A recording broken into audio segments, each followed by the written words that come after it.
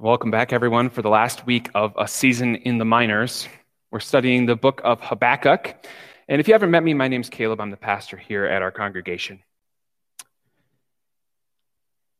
If I were to ask you, what makes a Lutheran, what would you say?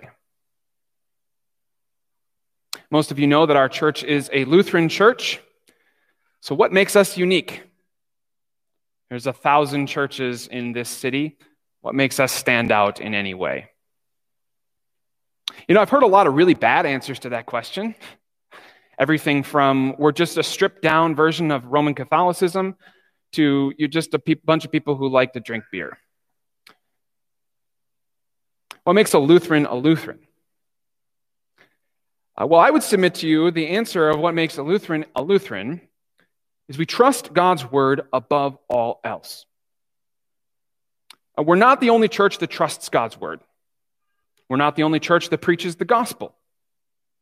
But what makes Lutherans unique is they trust God's word above all else.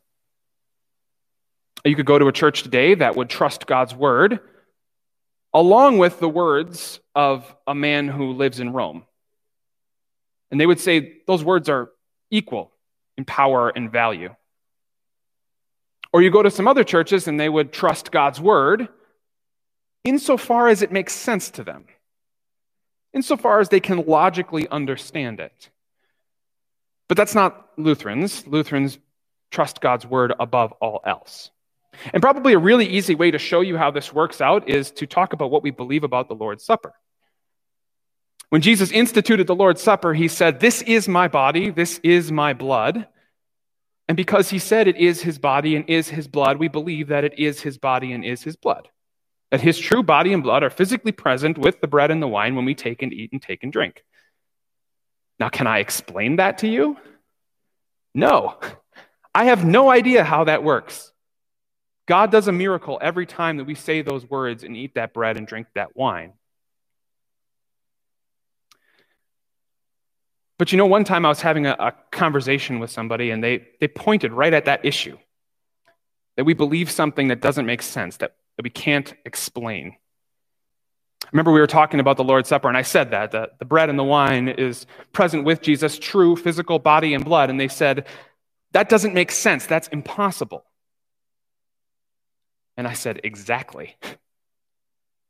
So is walking on water. So is making food for 5,000 men, women, and children out of 5 loaves of bread and 2 fish. So is raising someone from the dead. So is rising yourself from the dead. Jesus is in the business of doing impossible things that we don't understand, things that we can't explain. So when Jesus says something, to be a Lutheran is to say, it may not make sense to me, I may not be able to explain it, but I'm going to believe it.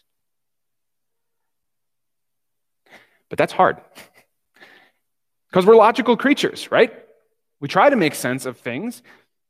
And so when things don't make sense, we ask this question, why? Maybe you haven't asked it about the Lord's Supper, but you probably asked it about something in your life. Why, God? Why can't I be financially secure? Why can't I get a job or a job that I like? Why can't I find someone to spend my life with? Why can't we have another baby? Why can't I beat this sin? Why don't my kids come to church? Why does the world seem so messed up? Why, God, why?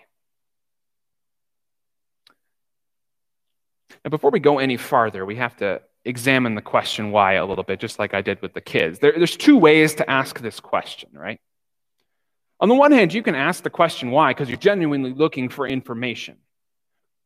But the other way that maybe we more often ask why, especially to God, is not because we necessarily want more information, but because we don't like the information that we've received. Now, if you grew up in church, the odds are you had a church experience where you were taught one of 2 things about asking God why. On the one hand, maybe you were part of a church where you were allowed to ask the question why, but only for that first reason. You're allowed to ask why for more information, but don't ask why just because you're angry at God or complaining. You have to treat him with some dignity. Your prayers have to sound nice. You can't just go raw to God and say, why, God, why? Or maybe you are part of a church where you couldn't ask why at all, neither for a rage against the machine reason or just an informational reason. You were told, just accept it. This is what the church says. This is what the pastor or the priest says. That's the end of it. And I want you to know that neither of those are biblical. Really, what God says multiple times in His scriptures, especially if you read the Psalms, is that He wants you to ask why for both reasons. Ask why because you want information. Ask why when you're frustrated. Wrestle with God in prayer over this question, why? But then God does something when you come to Him with this question. And you know why He does this if you've ever worked with or had children. Because when a kid comes to you and asks, why? Not to find information, but just because they're frustrated, you know that eventually you just have to say, because I said so. But your hope is that ultimately you would move them towards asking why for the first reason. Because you know that's productive for the relationship, that's productive for their life. If they keep asking why just because they're angry, they're going to get nowhere. But if you can move them to where they're asking why so that they can understand, they'll grow. And so what God does with us, when we come to Him with our whys, is always try to move us towards a place where we are asking because we want Him to speak. And that's why I think the book of Habakkuk is so wonderful. Because God is a great listener, but sometimes we're frustrated when He does speak. And so Habakkuk helps us wrestle with how to reckon with God's words when they don't make sense to us, they're unexpected, or they're frustrating. So what we're going to do today is walk through the book of Habakkuk relatively quickly and get you into the historical context, understand what the book says, and then I want to make 5 applications to our life at the end today. So right at the beginning of the book of Habakkuk, Habakkuk cries out to the Lord in prayer. In fact, the first 2 chapters of Habakkuk, if you read it along with us this week, are a conversation between God and Habakkuk. Habakkuk starts by saying, "How long, Lord, must I call for help, but you do not listen? Or cry out to you violence, but you do not save? Why do you make me look at injustice? Why do you tolerate wrongdoing? Destruction and violence are before me. There is strife and conflict abounds. Therefore the law is paralyzed and justice never prevails. The wicked hem in the righteous, so that justice is perverted." So Habakkuk was writing at probably the end of the 7th century BC, so the 600 BC area. Remember, in our timeline, there's 2 kingdoms, the northern and the southern kingdom, and the northern kingdom gets conquered by Assyria in 722 BC. The southern kingdom of Judah is going to get conquered in 586 BC by the Babylonians. And so this is right before Babylon is going to come and conquer Judah. And Habakkuk has the same problem with Judah that, well, basically all the prophets we've studied in this series have. There's messed up worship, and that's causing injustice and the mistreatment of people, specifically people who are underprivileged. And so Habakkuk comes to God and says, "God, I know you're a righteous God, and I know you don't like when people sin, and there's a lot of sin happening here in Judah, so what's the deal? It seems like you're not even paying attention, like you're quiet, like you're standing off at a distance. What's up?" Well, God gives him an answer. It's a longer answer, but it's basically summed up in the first 2 verses of his answer, the next 2 verses, 5 and 6. God says to Habakkuk, "Look at the nations and watch and be utterly amazed, for I am going to do something in your days that you would not believe even if you were told. I'm raising up the Babylonians, that ruthless and impetuous people who sweep across the whole earth to seize dwellings not their own." So here's where God totally wrecks Habakkuk's expectations of the answer he's going to get, right? Habakkuk is looking for reform. Judah's messed up and it needs some help. God, would you step in and help us fix this problem? And God says, "Okay, I'll tell you what I'll do. I'll burn it all to the ground." It's a little bit of an overreaction, maybe you'd think, right? It's like if you're like a sibling and you come to your parent and you say, "He was doing this thing to me," and your mom says, "Oh, okay, I guess we'll just have to burn all his toys." Wow, that was not what I was expecting. But that's what God says. He says, I'm telling you something that you would not believe even if you were told. I'm going to tell you something that if anybody who was not me, God, told you this, you would say, nah, not a chance. That's ridiculous. Now, why would this be so unbelievable to Habakkuk, that God would bring in the Babylonians to destroy Judah because of their wrongdoing? Well, he lists them in verses 12 to 17. We're not going to read those for the sake of time, but I'll summarize them for you. The first reason is Judah's messianic promise. Habakkuk knows what God has already prophesied, that the Savior of the world, the Messiah, is going to come through Judah's line. And so in his mind, Judah has to exist. It has to keep on existing until the Messiah comes. There's no way that you're going to destroy it. That makes no sense. And the second reason was Babylon's evil. Babylon made Israel, or Judah particularly, look like child's play. You can look up in your own time what the Babylonians would do to people that they conquered, but it was horrific. Babylonians were bad people. And Habakkuk thought, okay, well, if we're bad, that's bad. But why make more evil in order to conquer evil? What's the deal, God? This doesn't make sense. And so when God gives him this answer, it doesn't make sense to him, it frustrates him, and it's unexpected. And so Habakkuk comes back at God and basically says, God, I don't get it. That doesn't make sense to me. Why would you act like that? That does not seem like it fits with your character. But what Habakkuk does last in his answer to God is really important. And we get it at the beginning of chapter 2, where he says, I will stand at my watch and station myself on the ramparts. I will look to see what he will say to me and what answer I am to give to this complaint.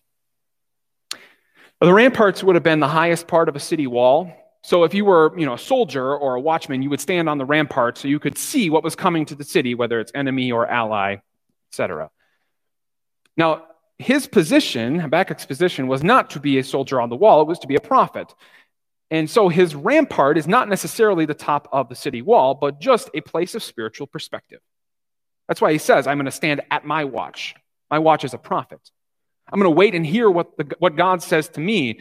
I'm going to stand and listen to him. I'm going to get spiritual perspective. I'll look to see what he will say to me. And you know how this works if you've ever gotten into a heated argument with somebody or disagreed. You sometimes need to just step back a minute and think about everything that's been said. Let them try to restate. Let them try to say again so that you can understand what they were saying in the first place. Well, Habakkuk is doing that with God.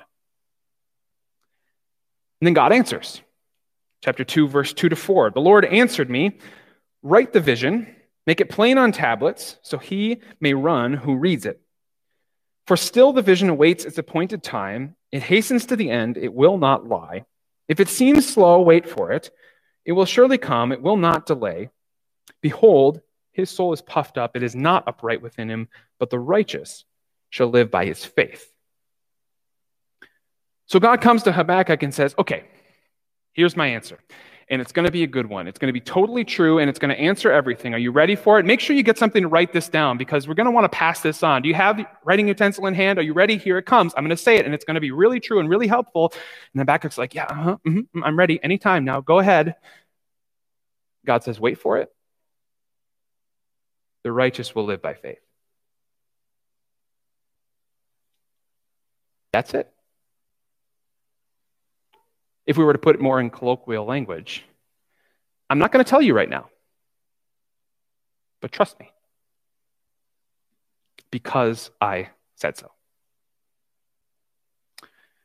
Now God continues with Habakkuk, and he answers what is also Habakkuk's problem, which is that the Babylonians are going to come and they're more evil. And God says, yeah, I'm going to conquer them too. But at the end of that whole explanation of how he's going to also conquer Babylon someday, God says this, the Lord is in his holy temple. Let all the earth be silent before him. There's an old hymn, one of the oldest hymns that we still have, that the church still uses today. Let all mortal flesh keep silent. It comes from this text. Here's what God is saying. I don't owe you an explanation, but here's what I'm asking you to do.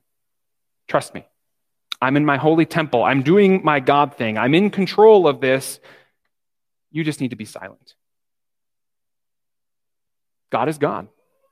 and you are not, trust him. And you might be thinking, that's awfully convenient. I mean, for a religion or a God to say, you know what, just trust me. I don't have to explain myself to you. It seems awfully convenient. Maybe if he would explain himself to us, we would see the flaws in his logic. But thankfully, God has already proven himself trustworthy. This isn't the first time that God shows up and says, trust me. The whole scripture, the whole Bible is about God telling people to trust him and then showing himself trustworthy. Remember right at the very beginning of the Bible, when Adam and Eve were in the Garden of Eden, what did God say? I can't fully explain to you what's going to happen if you eat from this tree, but you got to trust me. And then when they did, he said, I can't fully explain to you what it means that the seed of the woman is going to crush the head of the serpent, but you're going to have to trust me. And with Noah, I'm not capable of actually fully explaining to you how I'm going to wipe out evil from the earth, but you're going to have to trust me and build a boat. Or Abraham, I can't fully explain to you how I'm going to let you have a son at age 100 and how that son is going to be the first in a long biological lineage that's going to lead to the Savior of the world, but you're going to have to trust me. Or when he said, I can't fully explain to you what's going to happen when you leave your land, but I need you to leave. I need you to trust me. To Israel and Egypt, I can't fully explain to you what's going to happen when you paint blood on the doorposts of your houses, but you're going to have to trust me. And if you know those stories, every single time God came through. And Habakkuk knew that.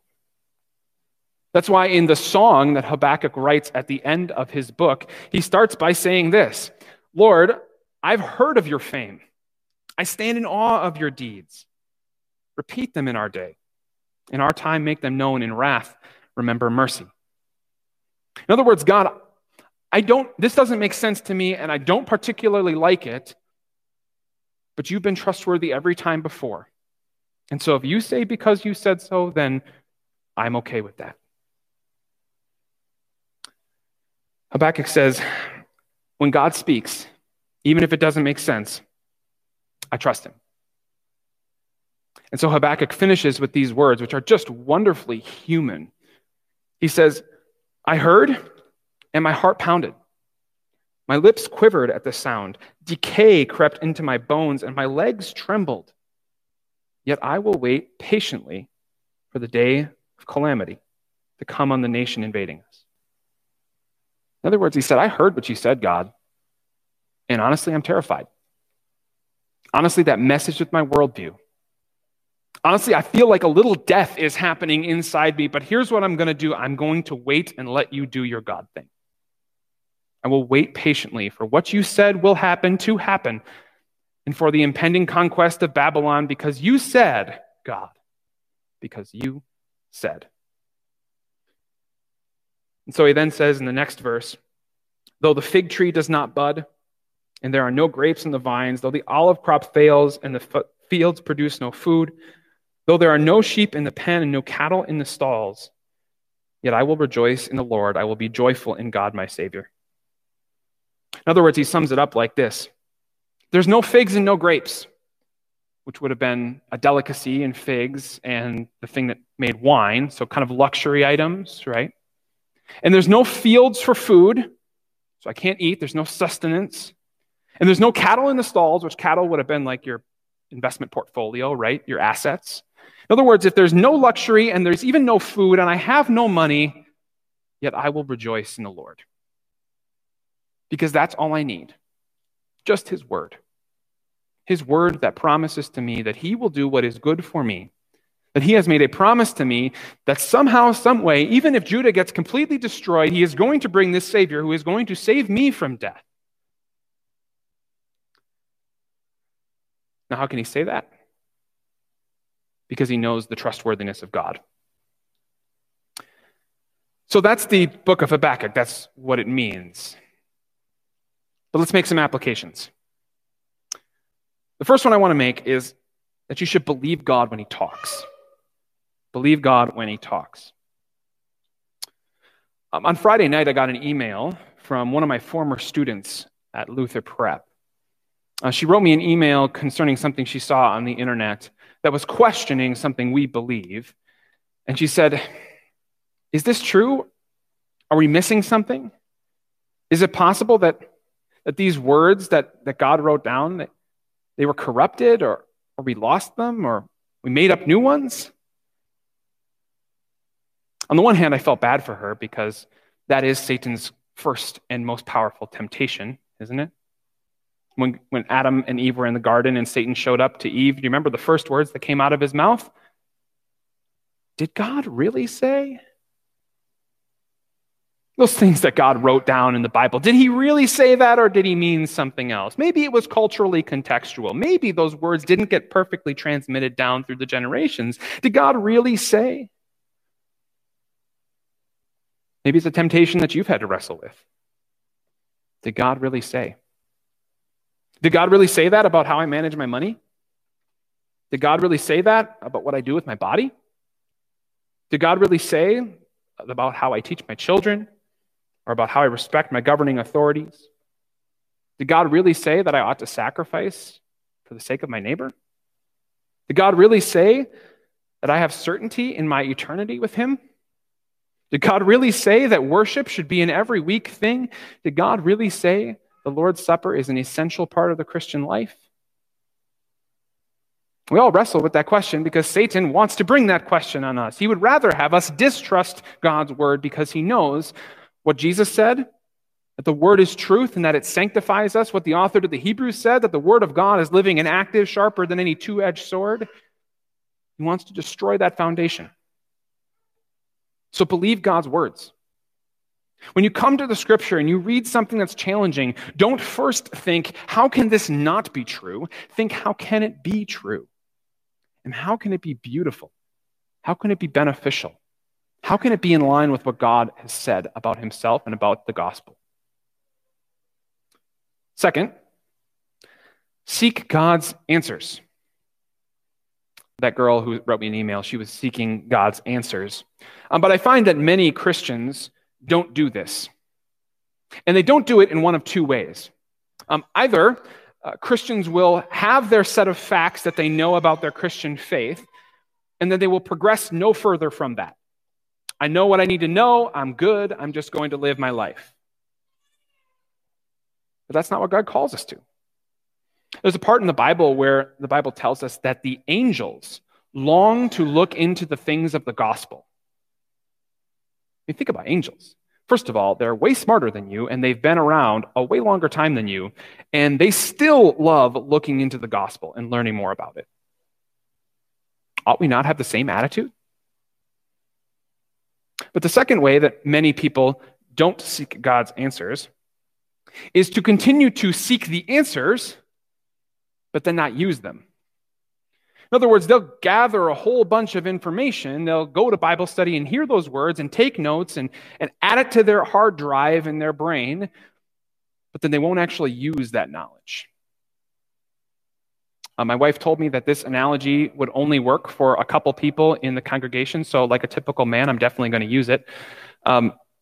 If you download a program on your computer or your phone, an app on your phone, how good is that program if you don't install it?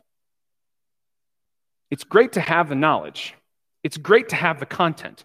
But if it does not become an operating principle of your life, it is useless. It's just taking up hard drive space. When we download the gospel, when we download knowledge from the scriptures, do we install it into our life? That's what Habakkuk had to do. He sought God's answers, didn't like them, but still sought to install them on the way that he operated. I'll give you another analogy because my wife told me the first one wouldn't work. If you're making a recipe and you gather all the ingredients on your counter, but you don't mix them, you don't heat them up, they're not a dish, right? There's the whole bunch of mess on your countertop. If you gather a whole bunch of knowledge about the scriptures together, but you don't put that into a system that makes sense for how you live your life, it will not be beneficial to you. Seek God's answers. Be in church, be in Bible study, be in life group, hear the message again and again, but then work on installing it in your operating system. Work on thinking about it regularly. A couple ways you can do this, of course, is to take the message of the sermon and try to think about it every morning when you get up. Maybe to read a proverb every day and just meditate on that proverb all day. By the way, did you know that God wrote a 30-chapter book long book of the Bible that tells you how to be smarter at life than anyone ever? And most of us don't read it. We could read the Proverbs and we could study that and we could understand how to implement this into our life. Seek God's answers. That's why I'm here. That girl who wrote me on Friday night, I stayed up late, past my bedtime, an hour just to write an answer back to her because I love that stuff. I will sacrifice almost anything in my life to give you answers, to help you seek God's answers. Put me to the test. Give me so much work that we have to call another pastor. Third, the church will not be a utopia. Habakkuk thought to himself, well, the church is looking forward to the Messiah, and the only possible way I see to get to the Messiah is that the nation would continue and continue and continue and grow and grow and grow until, well, the Messiah comes and, the kingdom of God comes. But God said, no, that's not actually how it's going to happen. I'm going to completely decimate the entire nation, and only a small remnant is going to remain, but that is the way that this is going to get done. Are we okay with that? Are we okay with that happening in our church? The Bible talks about trials that come on Christians that purge away dross. Dross is like on a precious metal like gold or silver, the extra stuff like iron ore and things that are around it that you burn off. You put it in a really hot fire, and then after those things burn off, you have even more pure gold or silver or whatever the precious metal is. God says that happens to the church, and that the unfortunate thing, we're not happy about this, but the reality is when trials come on a church, when God wants to purify his church, people will fall away from the church. But it will purify. It'll purify faith. It'll purify an understanding of the gospel. It'll push away all the extra stuff that we've added on to being a church so that we focus on the one thing that is needful. How do we feel about that? In our business-minded, constant upward growth mindset of North American Christianity, we like to think that a church is doing good if it's growing. There's more people in church, there's more people in Bible study, there's more offerings in the plate, but God does not say those are necessarily good metrics. God says sometimes the most addition I can do is by subtraction. And so first of all, that should drive us back to the Word and say the only way we're getting through any of this is that the righteous will live by his faith in the Word of God. But also that we understand that even though things may look bad from the outside, God is doing something absolutely beautiful underneath all of it. In the same way that Judah was completely destroyed, but the Messiah still came through that line, through exile in Babylon, through the return back to Israel, through corrupt leaders and corrupt religious leaders. It all happened, and yet Christ still came, and Christ still died for your sins. Fourth, little deaths to stop a big death. Habakkuk experienced something that was not pleasant in his day. He watched the nation that he loved be destroyed right before his eyes, and he knew it was coming. It was almost worse because he knew it was coming, right? The reality is Christians have to struggle with losing things in life, and it can feel like a little death. When you lose financial security or peace in your life, and you lose your health, when you lose a loved one, when you lose the path of life that you thought you were going to go down, it can feel like a little death. But God makes those little deaths happen. He allows them into our life so that we understand that there is a bigger death that he is trying to avoid for us. He's trying to put us on a path where those things don't distract us. Those things don't become our idols. He's going to take them away from us so that we have nothing left to look at but him. Often when we receive struggle in our life, we ask God, why? One of the most often given answers from God is, so you trust me more. I'm going to take this away, or I'm never going to let you have this, so you trust me more. I hope we see our struggles that way. Then the last application, the ultimate reality. I said when we read Romans 1 that quote, the righteous will live by faith, completely changed the world. In 1519, a monk from Germany named Martin Luther was wrestling with the scripture. He was wrestling with the righteousness of God. He read that phrase and he thought to himself that God demands righteousness. I need to be a good person. I need to live up to the standards of God in order to be loved by God and accepted by God. And he looked at his own life as a monk and thought, if anyone is righteous, it's me, but I still feel guilty all the time. How is it that I am going to stand against a God who says the wages of sin is death and that there is eternal punishment coming for sin when I don't even feel forgiven, when I can't find a place in the scripture that tells me I'm forgiven? How can I live if that's the gospel? And then he found these words from Romans 1:17. The righteous will live by faith. And he remembered back to Habakkuk. He remembered the story of a man who saw impending complete destruction, but who was given a word by God, trust me, and I'll get you through it. And so you, Christian, you don't have the nation of Babylon bearing down on your doorstep, but you do have your death and the end of the world bearing down on you. It got 30 minutes closer while I've been talking. But you also have a word from God. It says you will live by faith. Your trust that Jesus Christ has died in your place, taken your sin, made you exempt from the punishment of eternal damnation, and has given you his righteousness, his perfection on your records, so when God sees you, he sees that you are perfect in his eyes.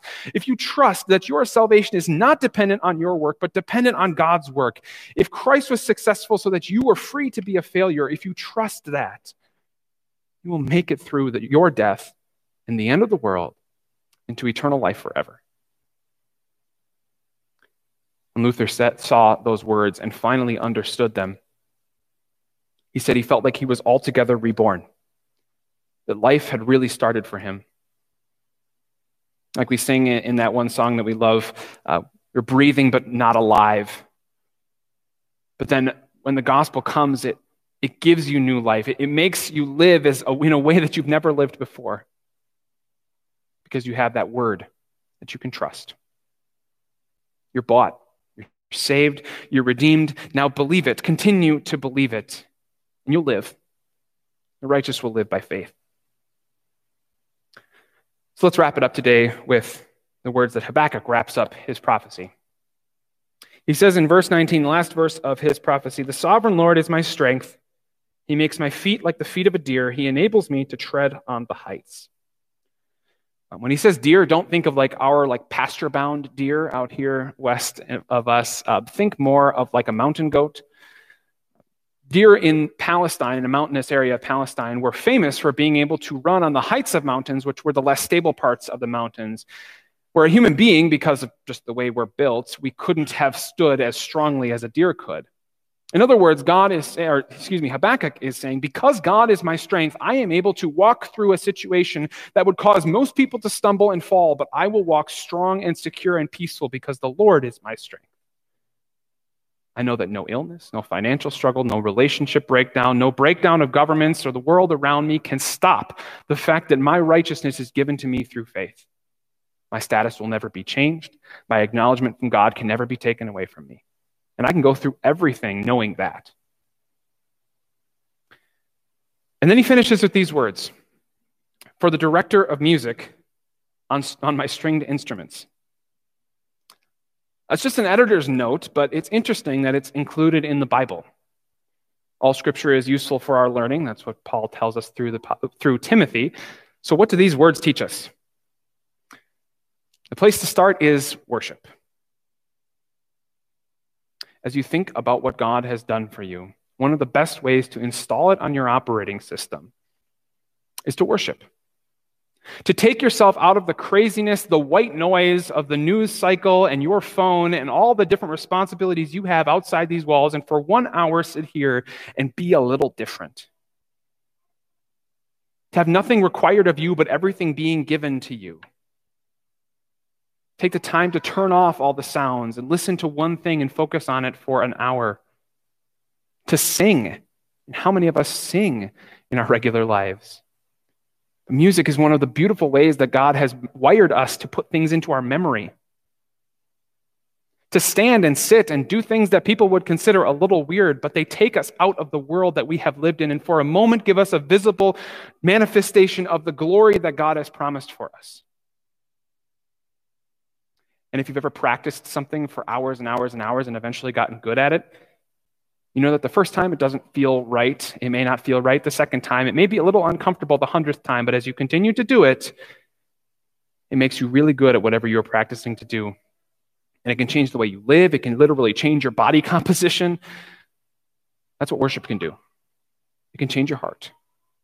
It can install this on your operating system. So be here every Sunday. Encourage those who are not here to be here every Sunday, to hear this word, to believe it, and to grow in it.